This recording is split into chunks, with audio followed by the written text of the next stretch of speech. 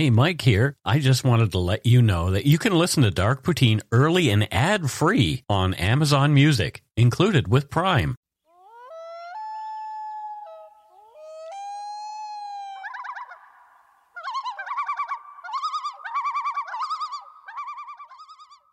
Welcome back to Dark Poutine. I am Mike Brown. Across from me is my good friend Matthew Stockton. Hello, Matthew. Those loons were really calming. They are relaxing, and I was inspired to use them by a song that was written about this case, and we'll talk about that in the next episode. The views, information, and opinions expressed during the Dark Poutine podcast are solely those of the producer and do not necessarily represent those of Curious Cast, its affiliate, Global News, nor their parent company, Chorus Entertainment. Dark Poutine is not for the faint of heart or squeamish. Our content is often intense, and some listeners may find it disturbing. We are not experts on the topics we present, nor are we journalists. We are ordinary Canadian schmucks chatting about crime and the dark side of history. Let's get to it. Put on your tube, grab yourself a double-double and an Nanaimo bar. It's time to scarf down some Dark Poutine. The daddy of true crime. The Silver Daddy. It's Father's Day today. It is Father's Day. We're recording on Father's Day, so happy Father's Day to all the fathers, and to all the mothers who've acted as fathers, also happy Father's Day. Chin chin. Chin chin.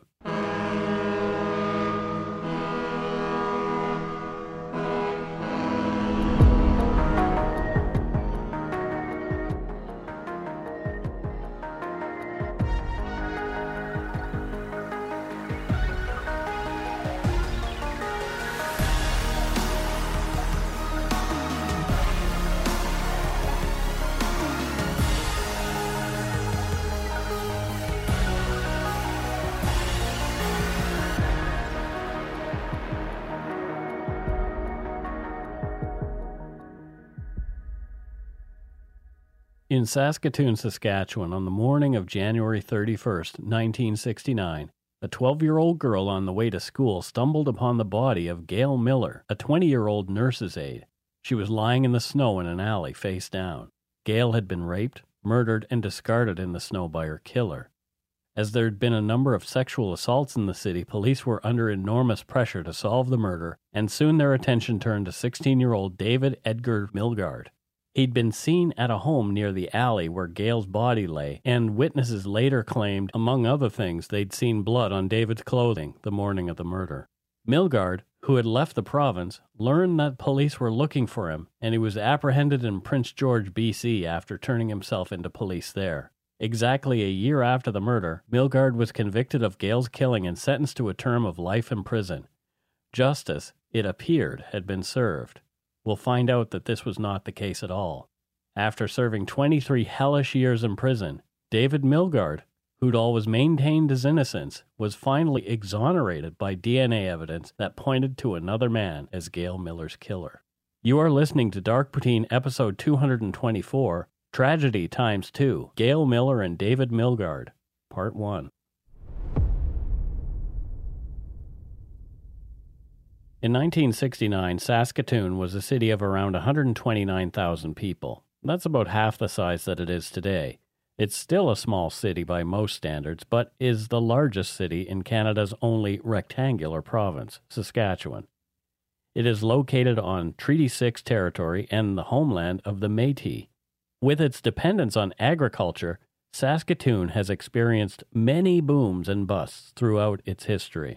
It's a trapezoid. I know it's a trapezoid, Matthew. Because the southern bottom bit on the 49th parallel is wider than the top, which is on the 60th parallel. And actually, thus making it a trapezoid. The parallel would indicate that there's a curve with the curvature of the Earth as well. So it is actually not even a trapezoid.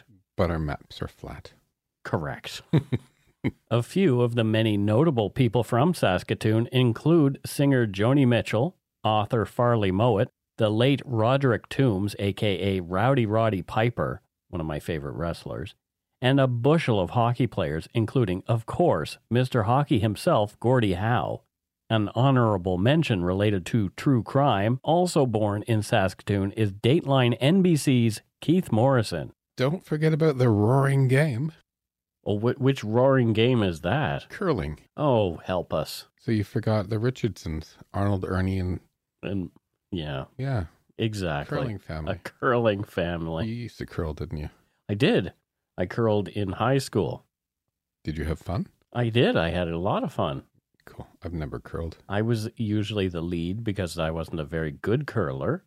And if I remember correctly, my skip was Mike Camo. Mike Camo. What a Canadian name. Mike Camo. Michael Camo.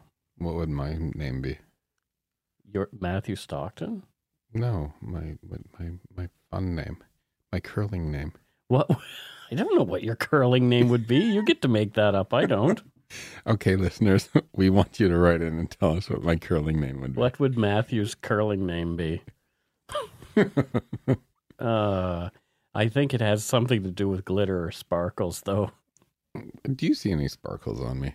Not today.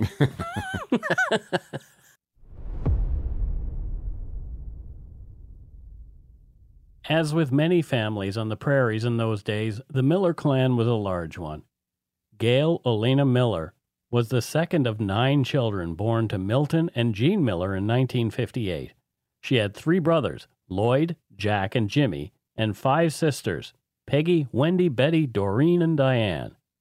Gail had grown up in Laura, a tiny hamlet and farming community in Saskatchewan's Montrose Royal Municipality, and it was a 57-kilometer drive southwest of Saskatoon, so if they needed supplies, they only had to drive around 45 minutes. Always aiming to help people, a career in nursing was a natural step for Gail. She'd trained in Swift Current to become a nurse's aide, and after snagging a job at City Hospital in Saskatoon, she moved to the city in early September 1968. Gail landed at a rooming house at 130 Avenue O in the working-class neighborhood of Pleasant Hill in the western part of the city. She started her job at the Saskatoon City Hospital on September 4th and took the bus to work every day. That fall, there had been several sexual assaults in the city. It was big news. On October 21, 1968, a woman was sexually assaulted near 18th Street and Avenue G and H in Saskatoon. On November 13, 1968, another victim was sexually assaulted near 18th Street between Avenues E and F. These assaults occurred approximately 8 to 10 blocks from Gail Miller's rooming house and where her body was later found. Both of these assaults took place in the early evening. Also, in both of those assaults, the victims were grabbed by their assailant and taken to a nearby alley where they were directed to remove their clothing. The attacker had brandished a knife in each of the attacks, but neither of the victims were stabbed. There was a third attempted assault on November 28, 1968. This woman had been indecently assaulted near Wiggins Avenue and Temperance Street in Saskatoon. This assault also took place in the evening shortly after 9:30 p.m. The victim was grabbed by an assailant with a knife and taken to an alley. A car came along before the assailant was able to sexually assault the victim, and he escaped. On December 14, 1968, Saskatoon police issued a warning in the Saskatoon Star-Phoenix advising of the assaults and telling women not to talk to strangers or walk in dark areas of the city. The circumstances of all 3 of the 1968 assaults were similar, and although police had not identified any suspects, they believed a single perpetrator had committed all of them. Gail had to have been aware of the assaults as they occurred so close by. Perhaps, as the attacks had all taken place in the evening, she felt a bit safer as she left the house at her usual time, 6:45 a.m. That's when she was last seen by her roommates on the morning of January 31st, 1969. There was an icy fog in the air that morning, and Environment Canada records showed that the temperature had been an ungodly minus 41 degrees Celsius, with a bit of southerly wind adding to the chill. Gail, in her uniform, was bundled up in her warm black winter coat and ready to brave the cold to walk the block and a half to one of 2 bus stops. The bus stop on the southwest corner of 20th Street and Avenue O was her usual stop, although she had been known to catch the bus a block east of there at Avenue N and 20th Street. She never made it to the bus stop that morning and was not seen alive again by anyone other than her killer. So here she is, a nurse's aide. Yeah. Tough job in many ways. Very tough. You know, nursing in a way is kind of like a way of life more than just a job from my friends. You know? underpaid, in my humble opinion, for what they do for us. I think so as well. Walking early in the morning before the sun is up to catch a bus at minus 41 degrees. That's minus 41.8 Fahrenheit for our U.S. listeners. Mm-hmm. And she loses her life this horrible way on this really cold morning. You've painted a really bleak picture here. Well, it was bleak. I know. And, the whole thing is bleak. Even the street names. Yeah, it's like we don't want to bother. I don't understand. Like, it's so boring. We're just going to, alphabetize them. It's probably, I get it. You do that in a city that you want people to be able to find their way around in. Mm-hmm. But you're not going to get lost in Saskatoon. Well, here in Surrey, the streets have a lot of numbered, like avenues and then streets. They're all numbers. Amy, you two out there in the Yumber Yard will be singing "Where the Streets Have No Name" by you two. Oh God! At around 8:30 a.m., grade 6 student Mary Alice Marcoux was on her way to school for her morning classes. The sun had just come up, and it was not quite fully light out. Mary Alice cut through the alley and was shocked to find the body of a young woman lying face down in the snow beside a picket fence behind 221 and 227 Avenue N. Mary Alice ran to the nearby neighbor and was told to go to the funeral home a couple of doors down at 1402 20th Street, 30 meters or so away from the body. A couple of men, the funeral home manager, Mr. Murdoch, and his assistant, Mr. McCalliuk, checked on the woman and determined that she was dead. They placed a blanket over her. Why would she be sent to a funeral home? Do funeral directors have medical degrees or something? No, they don't. But a funeral director in a small town would be the person that first comes to mind if you find someone deceased. Yeah, I guess you're right. If they're just 2 doors down sort of thing, they'd be like, oh, go to where the funeral director is. And also where I grew up in Bridgewater, the funeral homes, there was Wombacks at the time and Sweeney's. And both of those places were also the ambulance operators in town. Same with my same family ran the ambulance and the funeral. So that might have been that might have been the case here. Okay. So it would make sense. Yeah. Look at that. We figured it out. Mm. I just had to go back in my yeah, exactly. way back in time. Police were called, and at around 8:50 a.m., Sergeants Parker and Reed of the Saskatoon City Police were the first officers on the scene. From court documents, they removed the blanket and examined the body. Sergeant Parker said it was the body of a young woman. He said he checked her pulse, found nothing, and that her right hand was frozen. He said her coat was open. The right strap of her brassiere was off her shoulder. Her dress was pulled down and up and rolled about the midsection. Her underclothing and nylon stockings and garter belt were down around her ankles. The right shoe was missing, and there were lacerations to her throat and stomach area. There was attached to the dress a nameplate, Miss Gail Miller. Identification officers were called, and pictures were taken." End quote. Sergeant Parker examined the area where the body was lying. To him, it appeared that a scuffle had taken place and the body had fallen to the snow. There were patches of blood in the snow. Evidence indicated that the crime had happened close to where Gail lay, and that she had not been dragged there.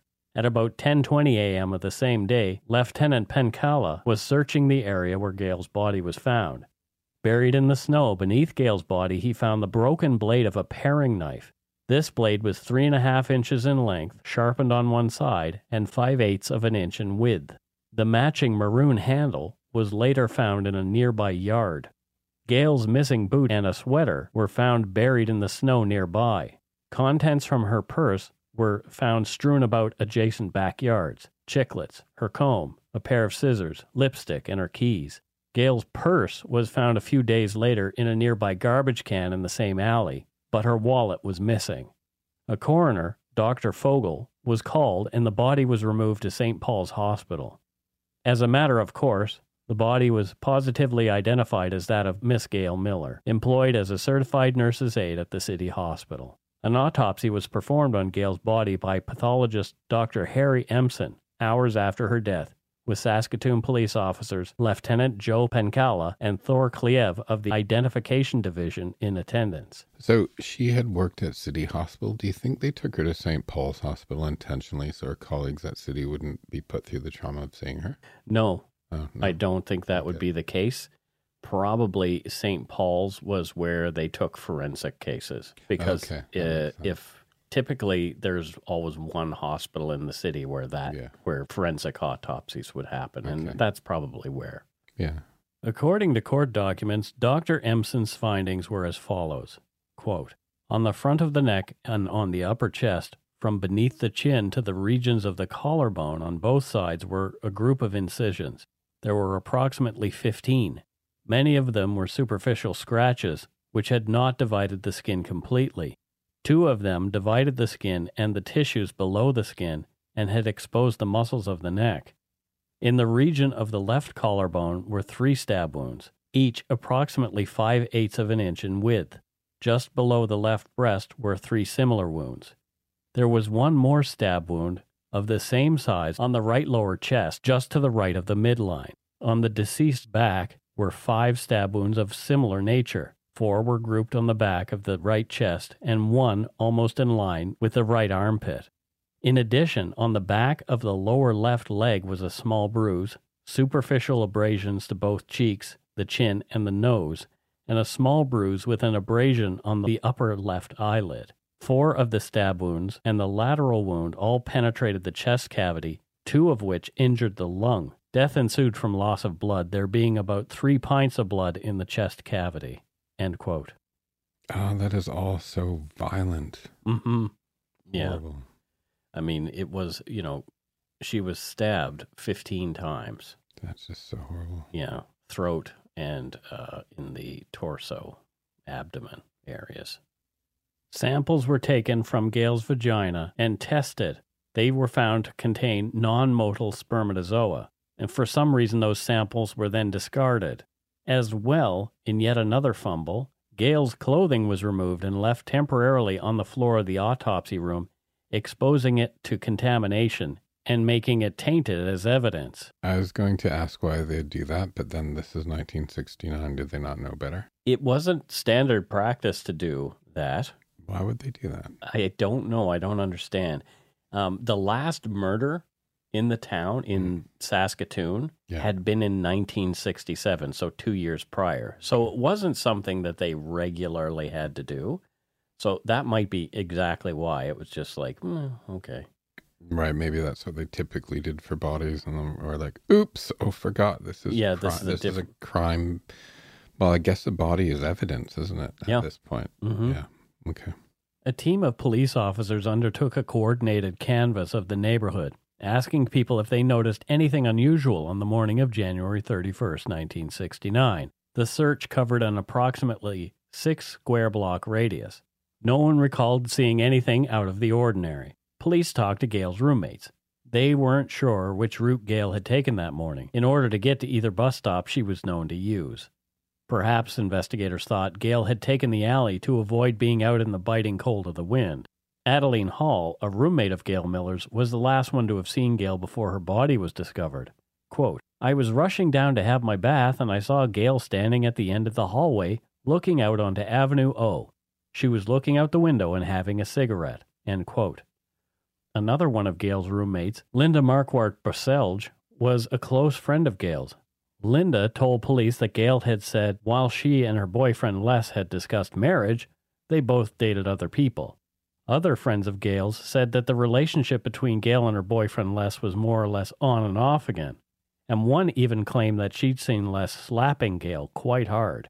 Police took a good look at Les, but it was verified that he had been at his own home at the time of Gail's murder. You know, this point of her boyfriend supposedly hitting her hard, I actually found a study out of the UK. I couldn't find one for Canada. Right. About nurses and domestic violence at home. Mm-hmm. And it was from the Cabell Nurses Trust. And they found that nurses in the UK are 3 times more likely to be victims of domestic abuse. Interesting. So former nurse Claire Richards of the National Center for for the study and prevention of violence and abuse. She's a nurse herself, and she said that she thinks, nurses' dedication to helping others often leaves them more vulnerable to abuse. Totally, I can see that. She says that violence is something we may experience in our professional lives, so our mettle gets tested. And she said we also have a higher tolerance than the average person out there on the street for violence because, violent hospitals can be, you get patients in there. And she also said that she thinks maybe it's very much, the nature of a nurse to want to fix things, to try to heal things and, commitment to the family, right? Right. And nurses' hours are crazy. Yeah. So, they have to work very long shifts, and it would be hard to maintain a relationship with somebody trying to, balance that as well. But it's just, nurse, I have a piece of my heart for nurses, right? I like to say they're the first one that holds you when you're born and the last one that holds you when you die. Yeah. And they get the short end of the stick often.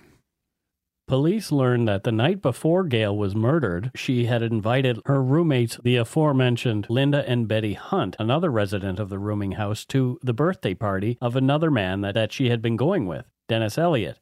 Elliott told police that he had driven Gail Miller home from his own 23rd birthday party at around 1:30 a.m., January 31st, 1969, and that they were talking in his car for 15 to 45 minutes before he walked her to her door. Gail's other male friends and acquaintances were investigated as possible suspects, but all were eventually eliminated. The police also interviewed and investigated Gail's co-workers at the city hospital to identify anybody suspicious there. They even checked all the dry cleaning outfits in the city, hoping for a lead on someone bringing in bloody clothing after the murder, but again, nothing. The police interviewed Gail's family and friends to try to identify possible suspects and a motive for the murder, but they kept coming up empty. Gail, they said, was sociable and friendly, but very responsible. She had no enemies that anyone knew of.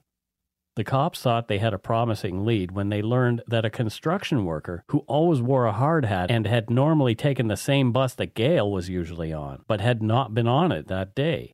Larry Earl Fisher was one of two people identified in this connection, as he stood waiting for the bus wearing a yellow construction hat. Larry lived in the basement suite of the Cadrain residence at 334 Avenue O South, within 2 blocks of the murder scene.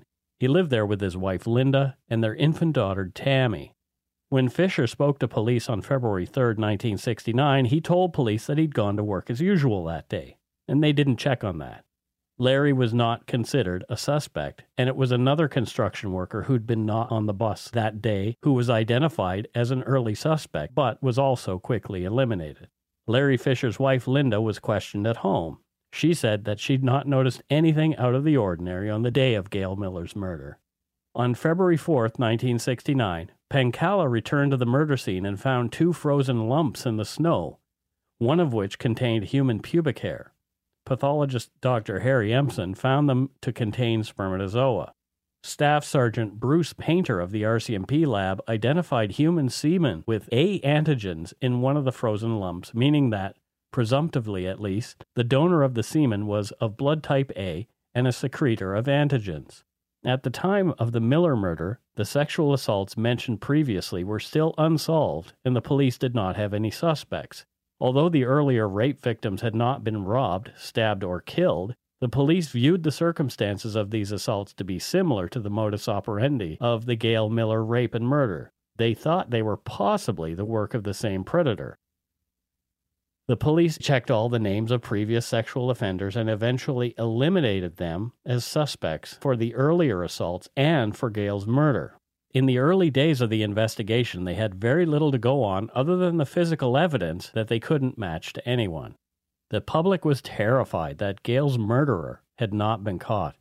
News stories about the absence of any arrests and lack of viable suspects applied pressure to the 250-member-strong Saskatoon police force to solve the crime.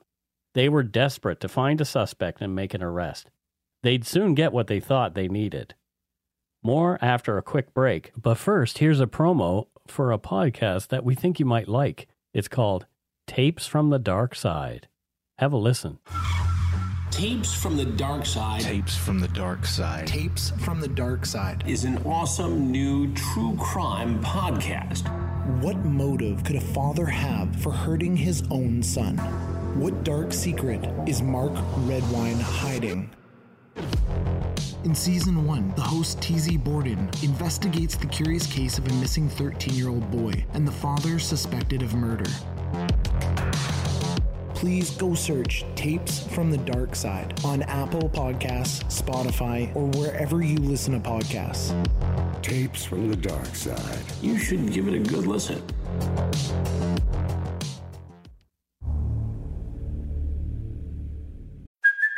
Hey, it's Kaylee Cuoco for Priceline. Ready to go to your happy place for a happy price? Well, why didn't you say so? Just download the Priceline app right now and save up to 60% on hotels. So whether it's Cousin Kevin's Kazoo Concert in Kansas City, go Kevin, or Becky's Bachelorette Bash in Bermuda, you never have to miss a trip ever again. So download the Priceline app today. Your savings are waiting. Go to your happy place for a happy price. Go to your happy price, Priceline.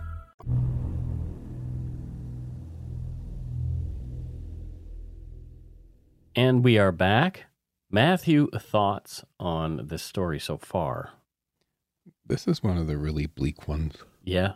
Yep. You know, I don't know. Just the way you've painted this picture, right? Mm-hmm. Of it's just a very cold scenario. Yeah. And bleak. It is. Yeah. David Edgar Milgaard was the oldest of 4 children born to Lorne and Joyce Milgaard. David struggled psychologically early on at home and at school. At only 5 years old, his parents and educators were so concerned they began to involve a string of professionals in the little boy's life. He was poked and prodded by doctors and tested and spoken to by social workers, psychologists, and even a child psychiatrist. David was 13 the first time he ran away. At the end of their collective tethers with the unruly boy, David's parents and doctors had him placed in a Yorkton mental health clinic and later on into a foster home. By the time David was 14, he was incorrigible, landing himself in the Saskatchewan Boys' School in 1967. He ran away twice from the reform school and left school for good that same year. David grew his hair long and joined the hippie crowd. He was drinking and using drugs like LSD and marijuana regularly. He was traveling all over Western Canada, landing in hippie flop houses in Regina, Edmonton, and Vancouver. When he showed up in Saskatoon in January of 1968, David's mother tried to have him admitted once again to Yorkton Mental Health Clinic. He ended up in a couple of foster homes, ran from both, and was on the road again. David traveled around Canada and somehow eventually made his way to Oregon, where he was arrested in August of 1968 and booted out of the country. David did get into some legal trouble. He was charged and convicted of a number of offenses relating to theft, joyriding, and drugs, but there had never been any violence involved. David Milgaard, his friend Ron Wilson, and Nicole John, a girl they'd met in a park only days earlier, had an idea. Their plan was to pick up their pal Albert Shorty Cadrain in Saskatoon and then head out to Vancouver to buy LSD to bring back to Saskatchewan. Some would be for their own use, and some would be for resale. Ron Wilson's car, a 1958 Pontiac, was a beater and in bad shape. It badly needed a battery, but rather than pay for one, Milgaard and Wilson stole a battery from another vehicle, and during the theft they spilled battery acid on themselves, staining their pants.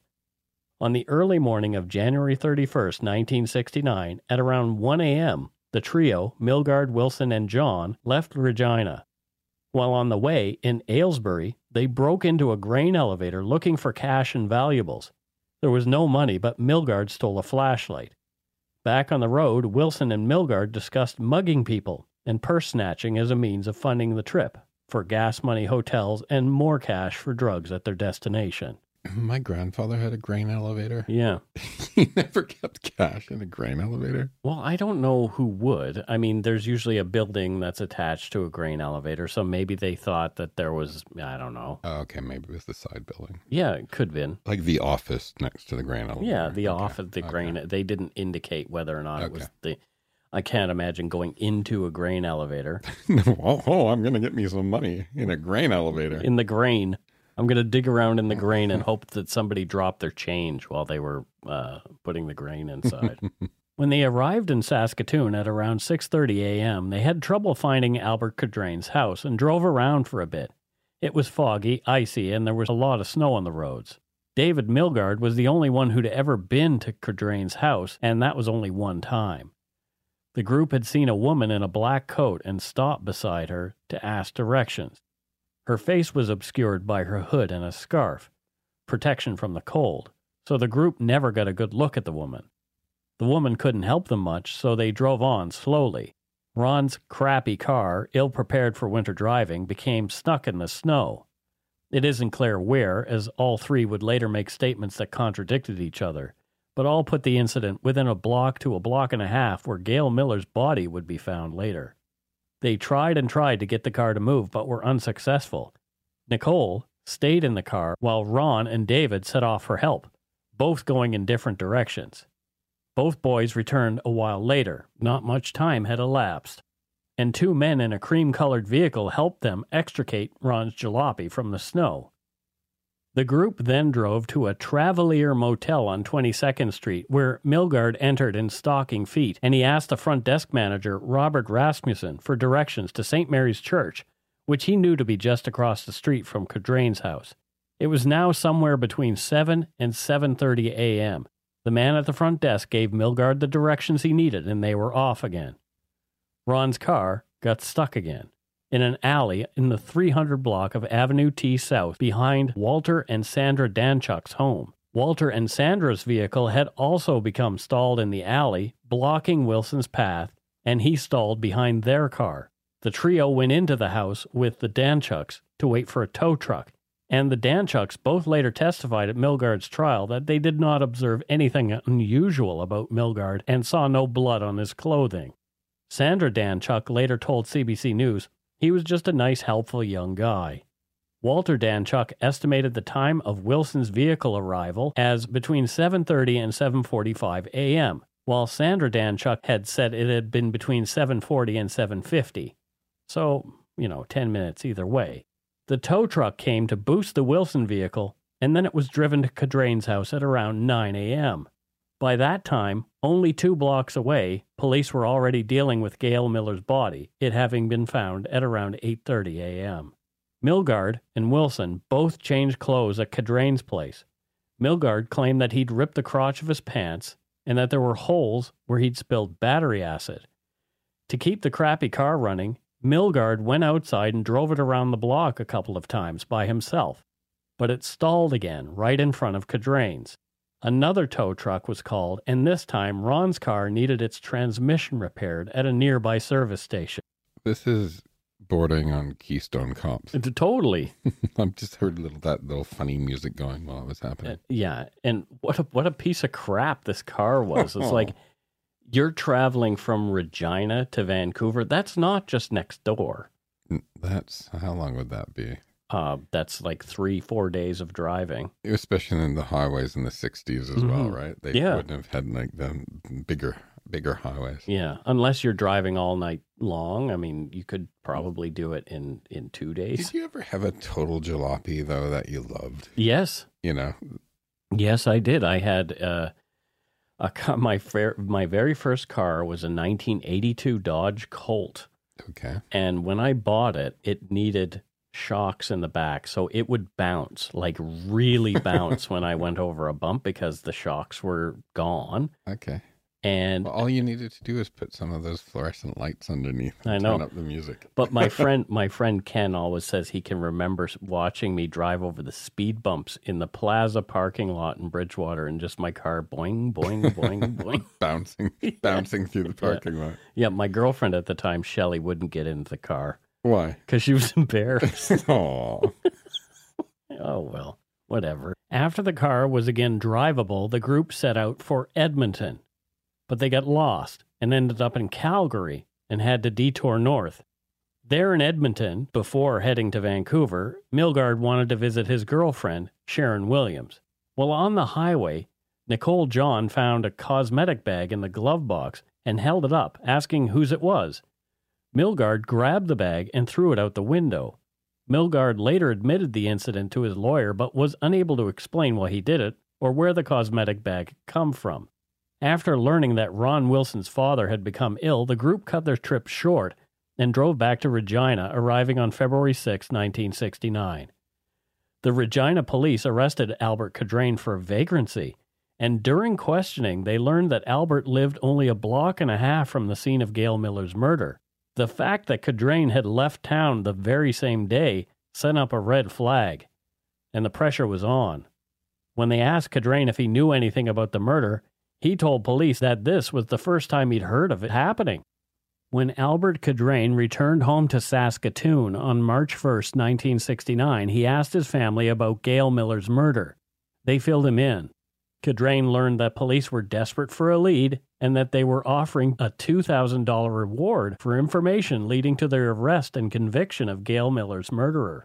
On March 2nd, Albert Cadrain walked into the Saskatoon police station claiming he had a story to tell. Cadrain gave a statement to Detective Eddie Karst. According to information published in the later inquiry into this case, Cadrain gave the following information. Milgaard arrived at the Cadrain's house on the morning of the murder at about 9:05 a.m. Cadrain had not seen him for about a year, and his arrival was unexpected. Milgaard brought two friends, Wilson and John, whom Cadrain had never met before. One of the first things Milgaard said was that they had to leave town right away. Cadrain was asked to go with them, and he agreed to go on the trip. Cadrain said that as Milgaard changed his pants and shirt in the living room in front of everyone, he noticed blood on Milgaard's shirt and pants. Cadrain thought Milgaard put the soiled clothes back in his suitcase, but he wasn't sure. Milgaard took Wilson's car for a drive around the block alone. The car stalled and had to be towed to a service station where it was fixed. Milgaard always seemed in a hurry.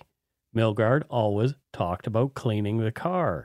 Milgaard talked about a gun once, but Cadrain never saw one, nor did he see any blood or knives in the car.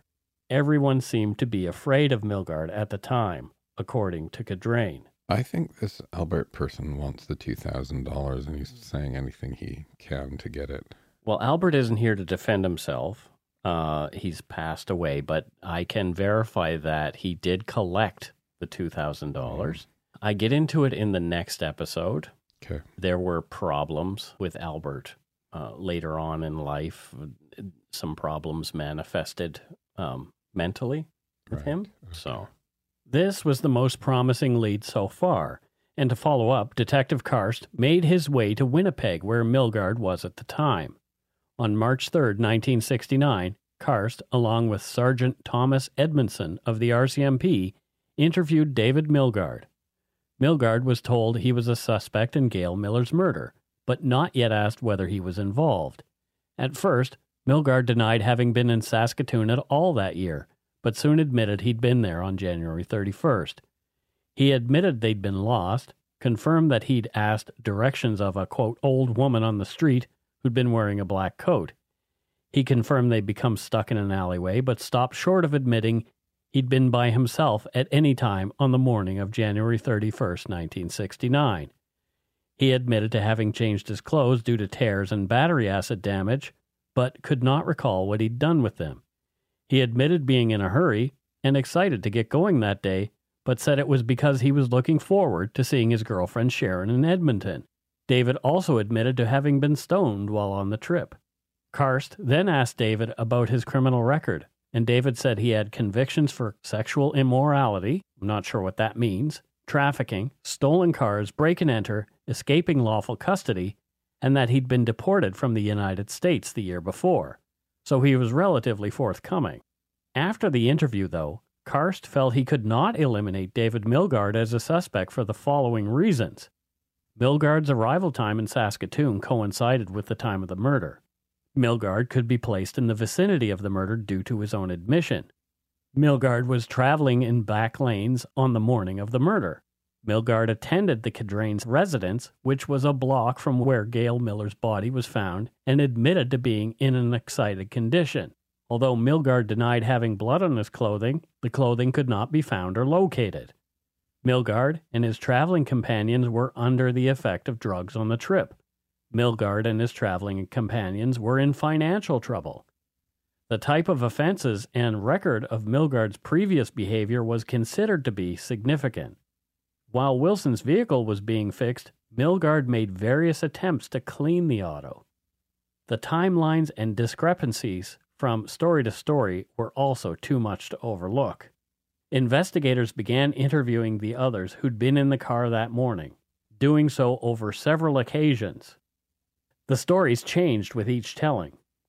Ron Wilson said in his first interview, "At no time during the time we were in Saskatoon was Dave Milgaard out of my sight for more than 1 or 2 minutes. The one time being when he drove the car around the block. This would have been well after daylight. I never knew Dave to have a knife. I'm convinced that Dave Milgaard never left our company during the morning we were in Saskatoon," end quote. Wilson also stated that, quote, "All during this trip there was never any mention about the murder of a girl in Saskatoon. In fact, I didn't even know about this murder until the police told me today," end quote. Nicole John's first story was also similar. She said she had not seen any blood or a knife, and that, quote, "I am sure David or Ron never left me alone for more than 1 or 2 minutes that morning," end quote. Cadrain was re-interviewed on March 18th, and he was now claiming to be afraid of David Milgaard, that he thought his friend was dangerous. Police decided to interview Nicole John and Albert Cadrain together, and that's when Nicole's story began to change. She claimed to be afraid of David Milgaard and that he'd sexually assaulted her, forcing her to have sex with him a few times. David's girlfriend Sharon gave police a little more to work with as well. She told them that she didn't know anything about Gail Miller's murder or David's possible involvement, but she did say that Milgaard had been, quote, "sexually aggressive with her." The snow began to melt, and more evidence turned up. On April 4th, 1969, Gail Miller's wallet was found on Avenue O South, a block and a half south of where Gail's body had been discovered, and very close to the Cadrain residence. The Cadrain's next-door neighbor found a bloody toque in her yard after the murder, turning it over to police on April 5th, 1969. Examination confirmed the presence of blood, but no typing was possible at the time. Perhaps, they thought, David Milgaard had tossed the bloody toque and wallet while driving Ron Wilson's car around the block by himself, discarding evidence. The police re-interviewed David's friends multiple times, and each time the police told them that they believed that they knew more than what they were saying, that they were not telling the whole story. Being young people and feeling they might be in hot water, they were afraid. Nicole John was interviewed again in April. She stuck to her claims that David had not been out of her sight for more than a few moments, but also said she believed that David was capable of rape and murder and that he'd acted strangely in Saskatoon. By May, Nicole was now saying that while waiting in the car, she'd actually seen David Milgaard drag the woman in the black coat into the alleyway and stab her. Nicole John gave the following incriminating statements to police about Milgaard's activities on the morning of January 31st, 1969. On the trip from Regina to Saskatchewan, Milgaard had broken into an elevator at Aylesbury and returned with a stolen flashlight. Shortly after Milgaard returned to the vehicle, John said she'd seen a knife. She couldn't say if it came from the elevator, but she didn't see it prior to the break-in. She described the knife as a kitchen knife with a maroon handle and the same as the murder weapon. On the way to Saskatoon, Milgaard spoke of wanting to snatch a purse. After arriving in Saskatoon, they drove around looking for Cadrain's house and stopped to talk to a girl around the funeral home. Milgaard asked the girl for directions and offered a ride, which the girl refused. Milgaard then called her a stupid bitch.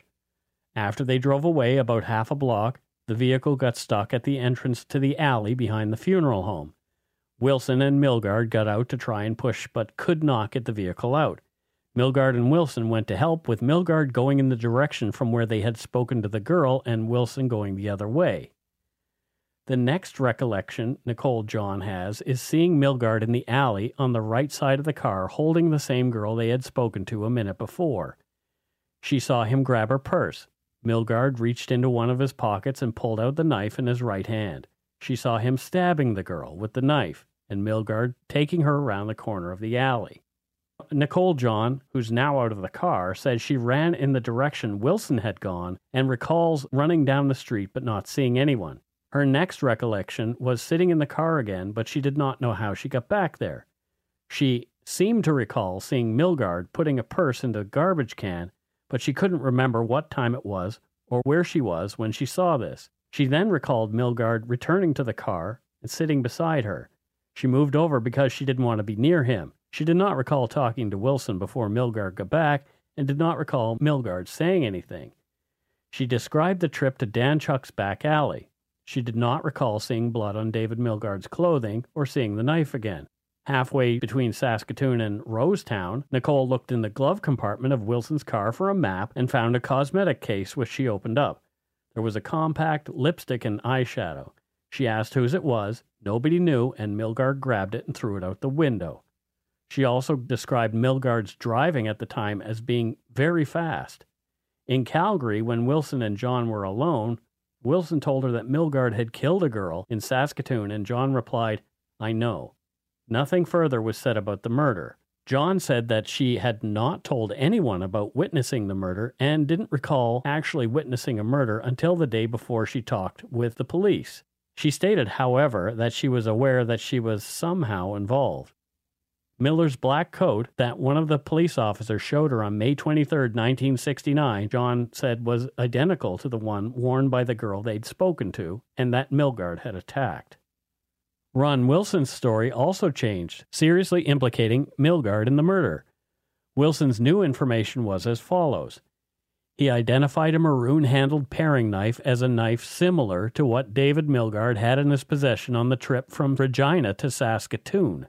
He said that after Milgaard returned to the car from being stuck, he stated something to the effect that, "I fixed her." He said that he had in fact seen blood on David Milgaard's trousers when Milgaard was changing clothes at Cadrain's. On the trip to Calgary, Nicole John was very nervous and occasionally screamed. John found a lady's compact in the vehicle, and when she asked who it belonged to, Milgaard grabbed it and threw it out the window.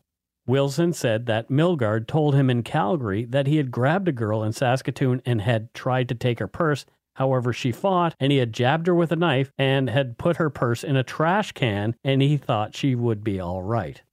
Interestingly, information about the discovery of evidence in the murder was in the newspapers at that time and easily accessible. Police had even driven Nicole John around to the scene of the murder to try and jog her memory.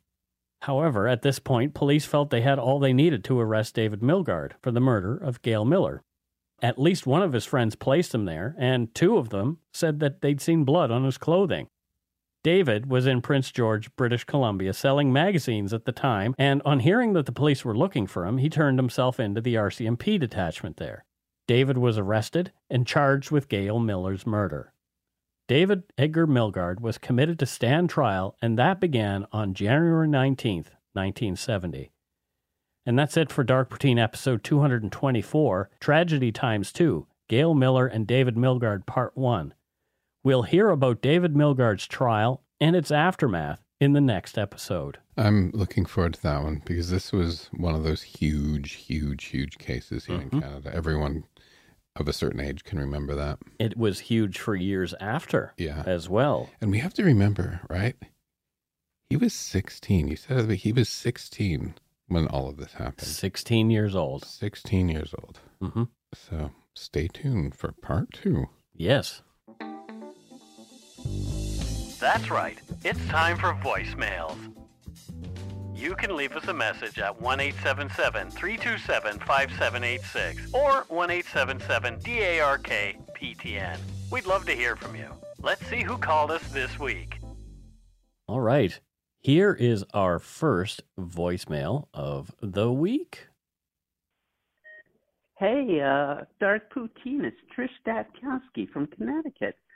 Thank you for picking my suggestion. I feel like I won $10 at the casino. So, and this weekend I'm going to be in my favorite city, Toronto, and I'm going to go on a couple crime tours with retired detectives. It should be fun. So thanks a lot.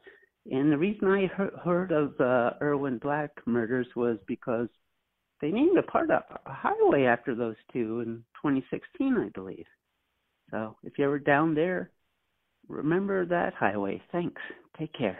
Thanks, Trish. Yeah, that was definitely something that I found in my research, and I neglected to mention it in the episode, so thanks for the update on that. Yeah, they did name a portion of the highway after Trooper Black and Corporal Irwin. Oh, did they? Yeah, in Florida, nearby. Oh, well, thanks for calling from Connecticut. Connecticut, yeah. And Trish is going to Toronto, and she's going to have some fun. Oh, she going to a gay bar? No, she's going to...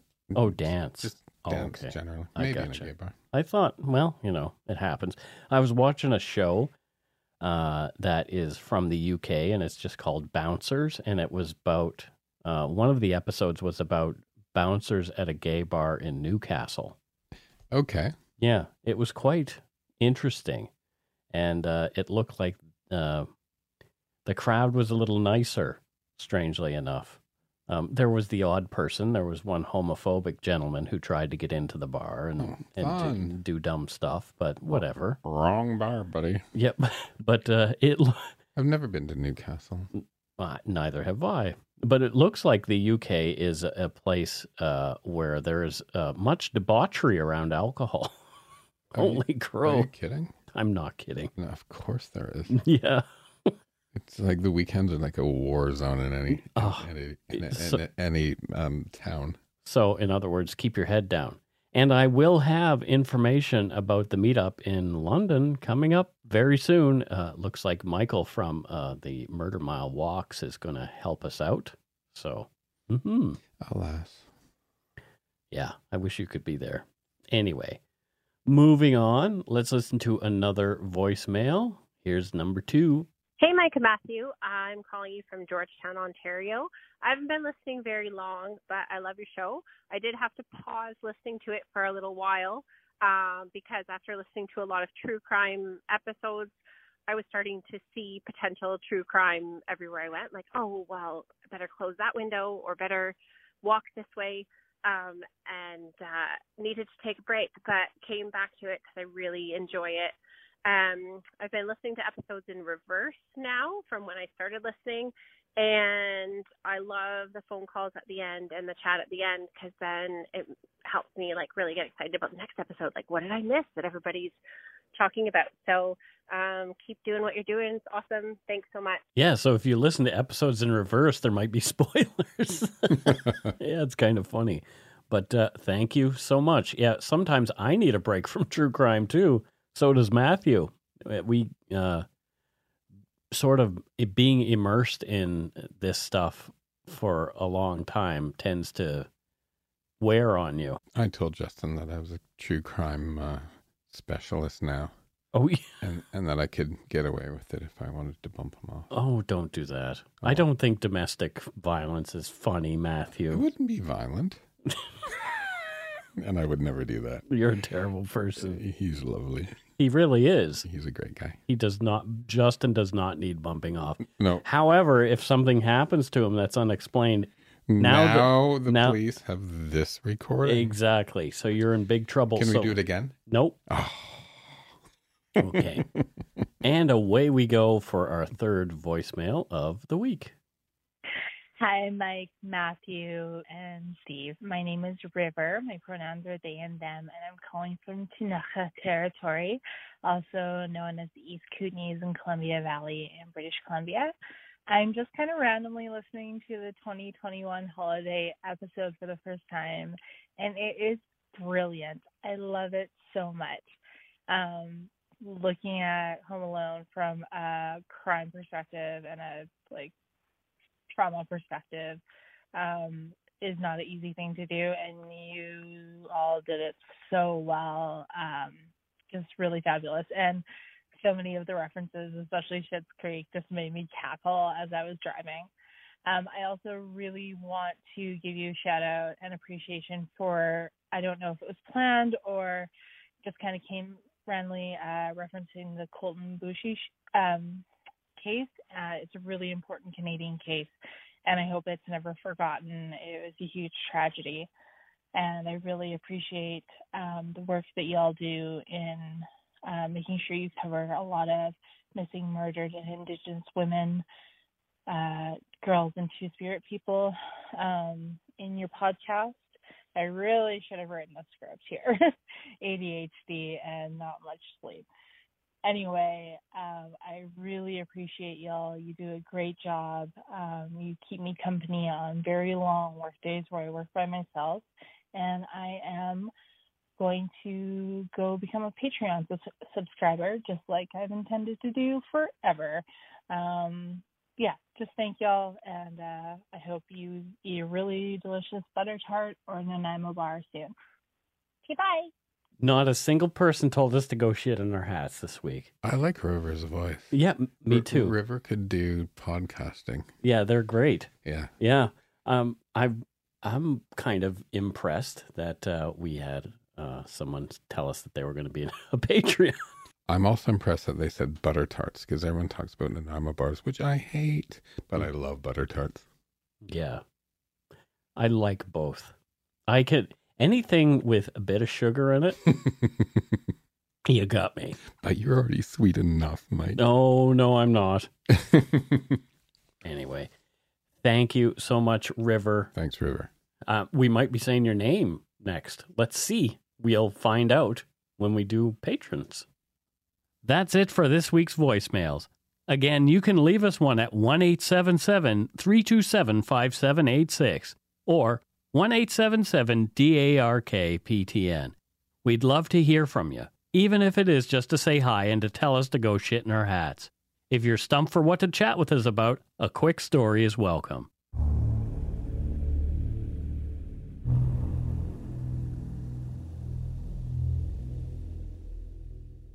And it is time for patrons and Donut Money donor shoutouts. And returning as a patron is Lisa Longmire. Yeah. Thank you so much for returning. Thank you, Lisa. Really appreciate it. Lisa is from Beaumont, Alberta, Canada. Beaumont. Yeah. So that's really cool. Beaumont. What does Lisa do there in Beaumont, Matthew? She makes quill pens. Quill pens? Yeah. Wow. So what kind of birds do quill pens come from? I've always wondered that. Are they eagle feathers? No, she uses dinosaur feathers. Well, all birds are dinosaurs. But original ones. Oh, so they're like stone. Yeah. so they're... I'm just making this shit up because I went to see... I went to the cinema yesterday by myself and watched the new... Jurassic Park. Oh, there's another one. Yeah. They're still making those? It was good. Mm-hmm. They brought all of the characters back, all the actors. Oh, or a lot of them. Wow. And all I have to say is, what's his name? The Fly? Jeff Goldblum. I wish I was as cool as Jeff Goldblum. He is a cool guy. He's so cool. Yeah. He's odd, but cool. Quirky, but really cool. Yeah, quirky's a good thing. Good name. Thank you, Lisa. Yeah. Thank you so much. Next, we have Clayton Gibson. And Clayton is from St. Charles, Missouri, in the U.S. of A. And what does Clayton do there in St. Charles, Missouri? First of all, Clayton is such a good name. Clayton? I love that name. We used to call my friend Clayton, called him Claymore, as in Claymore Mine. Okay. But anyway. Yeah, I like the name Clayton. Okay. It's like solid, you know? It is a solid, it's a masculine name. Proper, solid name. Mm-hmm. Clayton. Clayton. What does Clayton do? History professor. Good for Clayton. What branch of history? Old. Okay. So ancient history. So the Greeks and Romans and anything maybe over, Egyptians. Anything over 50 years. That's ancient history? Well, both of us are old. I turned 52 this week, and I feel like ancient. Do. Matthew's birthday's on Wednesday. So everybody, Matthew, his birthday is on Wednesday. He will be 52. 52. The same number as there are cards in the deck. I bet you that surprises people. I'm way more mature than a 52-year-old. Okay. Moving forward. Thank you so much, Clayton. Thanks, Clayton. Next, we have Naomi Wolfsiefer. And Naomi is from Lafayette, Indiana. Lafayette. And I'm wondering what Naomi does. They're in Lafayette. She owns a burlesque establishment. Oh, wow. Yeah. I've never been to a burlesque show since I went to Folies Bergère in Paris. Okay. That was fun. I was 16 and drunk, so I don't really remember a lot of it. Yeah, so she owns it? Mm-hmm. Runs the show? I'd like to go to some burlesque. Burlesque is nice. It's fun. Yeah. Thank you, Naomi. Naomi. Thank you so much, Naomi. Next we have Panthea Bishop. And Panthea doesn't tell us where she's from. So where is Panthea Bishop from, Matthew? She's from Marfa, Texas. Marfa, Texas. Marfa, M-A-R-F-A. Oh, Marfa. Yeah. Okay, and what does she do there in Marfa? She is an artist.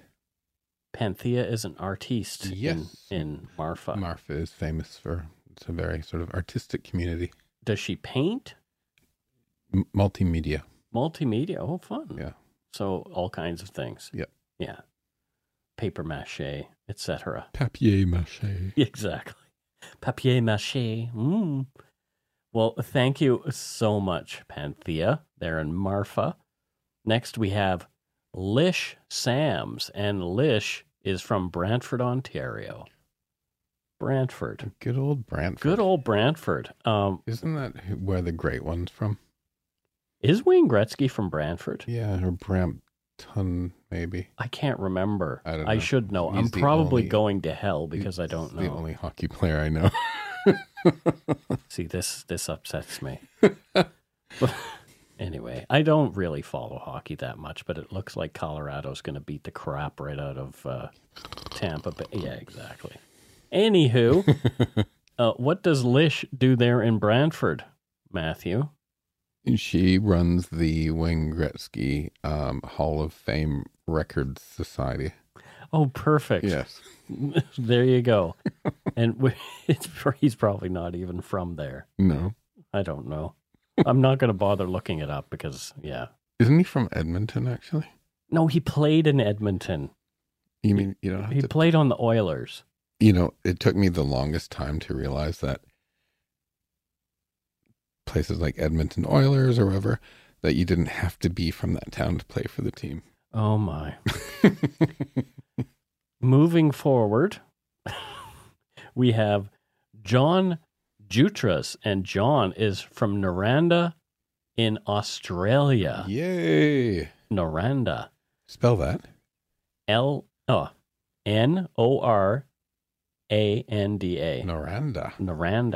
Noranda, Australia. I wonder if he knew. John, we apologize for the accent. No, we don't. Okay, I apologize. And what does John do there in Australia? Is he a nice man?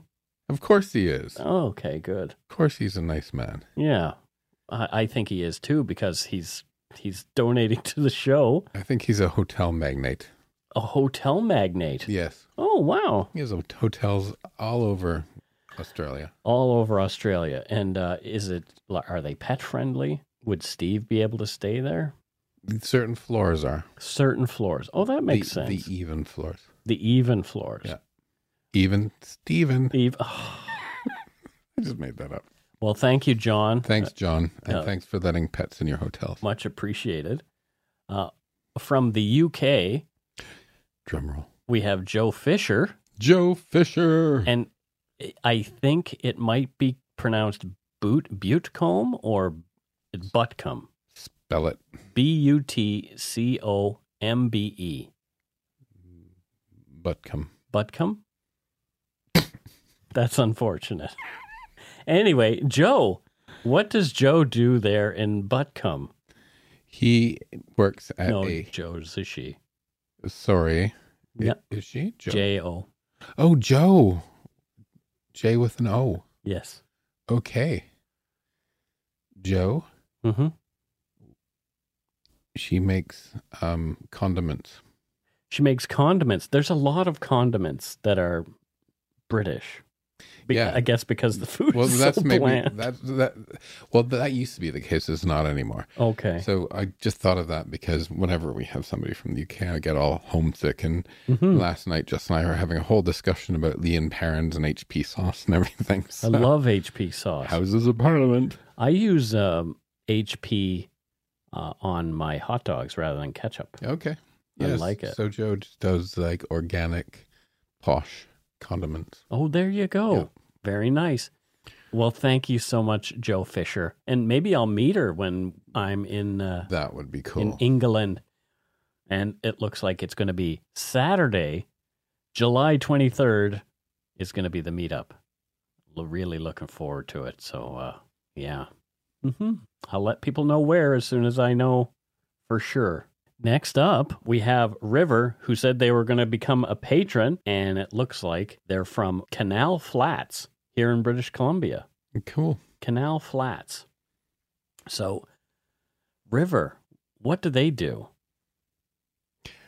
I think River is sort of a roaming healer mystic.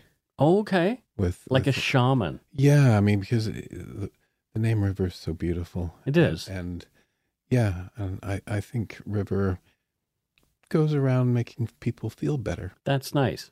Becoming a patron made me feel better. I'd like to be sort of a healer and sort of, not physical, but maybe mental, spiritual. I try to do that. Try to make people feel better. I try to do that. It's a tough old world, isn't it? Mm-hmm.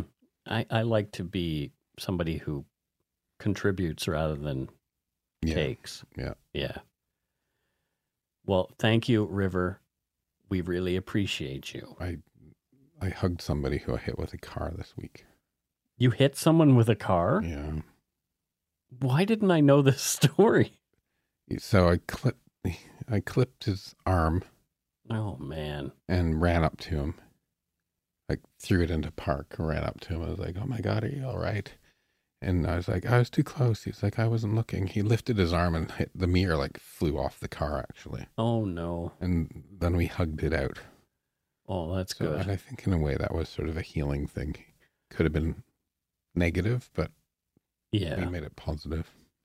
That's scary when that happens. Yeah. I'm glad I felt horrible. Honestly, my kid... Even it was like he was okay, but just the thought that I hurt another human being like this, my stomach just feels sick. Sank. Yeah, I feel that loose, burning feeling whenever I think that somebody is hurt. Yeah. Our last patron is Jessica Tegart, and I don't know where Jessica is from. Matthew, can you give me the heads up? Magnolia Springs, Alabama. Oh, Alabama. Alabama, I noticed, is the most religious place in the United States, percentage-wise. 77% of people in Alabama find religion important in their lives. Good for them. Yeah. So she runs a bed and breakfast in Magnolia Springs. I bet you that would be a lovely bed and breakfast. It does sound really nice. Yeah, I would like to see the southern states a little more. Yeah. I've been to Tennessee. Okay. Been to New Orleans. So in Louisiana, but I haven't been to Alabama. I've been to Atlanta. Georgia. Is Texas considered a southern state? Yes. Okay, I've been to Texas. Yeah. And Arizona, is that a southern state? Sure. Okay. It's a western state. Okay. Well, I've been to those places. Yeah. Nevada, we've been to. And Nevada. That's western as well. But anywho. Florida, that's the southern state. Thank you, Jessica. Thank you. Hope that your business is returning after the pandemic is... in that Gulf Coast town of yours. That Gulf Coast town. We don't have any Donut Money donors this week. But that's okay. We had lots of Patreons. Thank you so much, guys. We do have Sharon Hogue. Sharon has sent us some donut money via Interac. Did you say Sharon Hogue? Yeah. She's a Strathroy girl. Is she? Yeah. And she says a few bucks to fill your bellies with some good stuffs and give Steve a belly rub, please. Oh, I will. Oh, yeah. Sharon, also sorry to hear your grandma died this week. I'm so sorry to hear that. Oh, our condolences, Sharon. Our condolences, Sharon. And thank you for the donation. Lovely. And that is it for that. Okay. Thanks to all our patrons and Donut Money donors, past and present, for your generosity. It helps to keep the show going. You can become a patron of Dark Poutine at patreon.com/darkpoutine. For a one-time donation, you can send us donut money via PayPal using our email address, darkpoutinepodcast@gmail.com. If you don't already subscribe to the show, it would mean a lot if you did. You can easily find Dark Poutine on Apple Podcasts, Spotify, or wherever you listen to your favorite shows. If you haven't gotten yours yet, my book, Murder, Madness, and Mayhem, is available to order via a link on the Dark Poutine website. And speaking of darkpoutine.com, please check it out for show notes and other cool stuff. We'd appreciate it if you took the time to give Dark Poutine a like or a follow on Facebook and Instagram. Most importantly, thank you for listening, and tell your friends about us. Word of mouth is a powerful thing. And that's it for this episode of Dark Poutine. We will be back next week with part 2 of Tragedy Times 2, Gail Miller and David Milgaard. Yeah, looking forward to that one. Me too. Until next time, don't forget to be a good egg and not a bad apple. Bye, everybody. Bye.